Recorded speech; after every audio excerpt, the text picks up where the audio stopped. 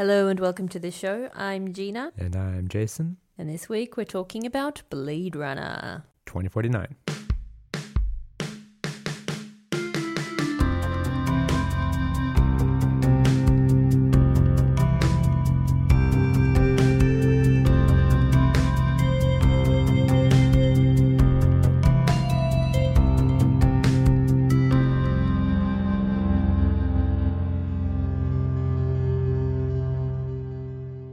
"35 years after the original, finally the long-awaited, perhaps unawaited sequel. This film takes place 30 years after the previous one. In that time, not much has changed. Replicants are still being treated with contempt by their human overlords. But there's a new Blade Runner in town, played by Ryan Gosling. And in a twist, he's both a Blade Runner and a replicant. We're not going to get too much into the plot. I think there's a lot that's being written about this already. People getting into the nitty-gritty, trying to untangle the different meanings, the different kind of mythologies of the replicants. So we're just going to offer like pure review. Oh, yeah. Jason, you only recently saw the first film, literally 3 days ago, which... Yeah, I mean, a lot of people would beat you up for being a reviewer and not having seen the original Blade Runner. But I'm not one of those people. How does this one compare? Yeah, well, I did really feel like it was something that had to absolutely happen before seeing the new film. As far as how it compares, I mean, I think that it is very much a spiritual successor to the film. I think it was actually quite... kind of a feat that they were able to capture a lot of the same vibe of the original film while still managing to work a little bit with it and carve out kind of a world and a little bit of a mythology of their own in this film. Nothing had changed though. I mean, even though 30 years have passed, it looks, I mean, it's different, but in terms of like how advanced this sort of civilization is, what it's like, it looks exactly the same as the first one. Just like a little less people around on the earth, I guess. Yeah. Or something. But yeah, it does have, I mean, it is remarkably similar even. It feels like it could be in the same world, same time, same place. Yeah, but I think, this is possibly because I've only now seen the original Blade Runner and I didn't have this like attachment to seeing it perhaps at a young age, perhaps at a very vulnerable time in my life. Yeah, I mean, I found it pretty good, but not like, earth-shattering. This is amazing. the first one you mean now. First one. And so I didn't have this like holy cow of the first film and like, is it going to live up to the hype? Is it not? Whatever. I think it actually, in my opinion, is kind of, it has a similar impact as the first film where visually quite rich. It doesn't have like the sort of impact the first film had in the sense that it was quite novel for the time and kind of invented like cyberpunk, at least in the film aesthetic. But I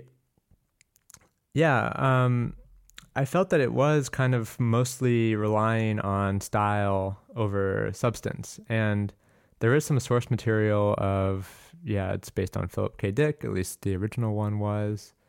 And it sort of centers around these presumably kind of deep questions about the nature of reality and what it means to be a person, and especially in the age of like increasingly blurring the line between sort of real human experience and simulation, which has been done before. So yeah, I don't know. I felt that there wasn't a whole lot of like new ground happening, but I was kind of I wasn't super disappointed by that because the film was just kind of interesting to watch just from a visual perspective. A lot of people are losing their marbles over this film. And basically, I think there hasn't been a bad review of it, but I would say, which is not surprising, it's a really good film. I really enjoyed it. I thought also, like you, that it was kind of more enjoyable than the original in a way. But some of the praise it's getting is just like living in the land of hyperbole. It's like it's the best sci-fi film ever made. mind-blowing, asking all the deep philosophical questions of our time. On which point, I feel like if there's one thing that my undergraduate philosophy degree allows me to do is to kind of decide whether something's a philosophical question or not. And I don't think this film really did that necessarily. I mean, it kind of, it maybe poses some pretty obvious questions, most of which are posed by Jared Leto himself, in the guise of Mr. Wallace, the evil robot designer. Architect, yeah. But they're all along the lines that we've been quite familiar with, as people who watch sci-fi. Yeah, I also feel like all of the questions that were raised by this film were raised in a better way by AI many years ago. Yeah. And this it doesn't break any ground. Yeah. It's basically the exact same sort of story as that, but with like in the Blade Runner universe. Yeah, so I also had a hard time sort of getting on board with like this being an amazing pinnacle of cinema. I mean, I think it was nice and it was entertaining.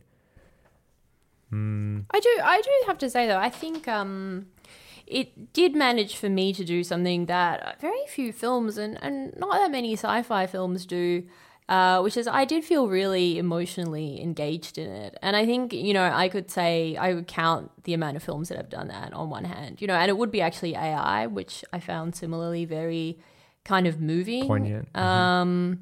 Interstellar was another film, and Arrival? Possibly Arrival, which is the, Denis Villeneuve's other kind of famous film before this. So I do, I think it definitely does. It doesn't break ground, but it really is genuinely a very, very good film. I mean, I would disagree that it's kind of all style, no substance. I mean, I think there is a lot there. I'm just not sure that it's what people are saying is there or what they're seeing in it. And there seems to be kind of part of a general trend, as we were talking about before, to sort of try to put all this kind of baggage of ideology and theory and philosophy onto films, whether that's feminism or dealing with race issues or gender issues or, in this case, kind of like the questions about what makes you human. That just doesn't feel like they need to be there. Yeah. I think the other thing that's interesting about it being such a big deal to people about the fact that this film is sort of asking sort of deep philosophical questions is it kind of points to how pop culture is really at this point just absorbing everything. Whereas before it would perhaps be more okay with its role in serving more as entertainment or sort of as art. And now increasingly, for various reasons, it seems like it has the role of being the thing that makes us use our brains and challenge our assumptions and think about the human condition, which is kind of terrible in a way because it doesn't seem like it's well suited to the medium, especially because at the same time there's been, in my opinion, a general sense that there's that things have been dumbed down more over time for mainstream audiences and profit. All that notwithstanding, I do think while I was watching this that it does seem very much like a film for our time. In particular, the way it kind of describes the future as being, really fucking depressing and dark, but also, maybe the kind of the side messages about environmental degradation and nuclear warfare and what that's going to look like, actually. That was a pretty disturbing thing about the film because it feels like it's so just like we've got one foot in that door. Yeah, it feels like I can't imagine that the first one felt as maybe it did, I don't know, but I don't remember the 80s being quite as sort of dark as the times that we live in now, where you do think that like this is almost a documentary of the future potentially. Yeah. Yeah. And it's pretty amazing too that the original Blade Runner, its vision of the future was set 2 years from now. Yeah. In 2019. And yeah, I mean, it still feels like, well, we're not really quite there, but it feels like that still feels like a weird near future dystopian as well. Kind of scary stuff. Yeah. The new one has better advertising. It's all 3D now. Yeah. Holograms. It's the way of the future. Thank God for that. Yeah. All right. Well, maybe we should wrap it up there. Mm-hmm. Thanks for listening. Ciao.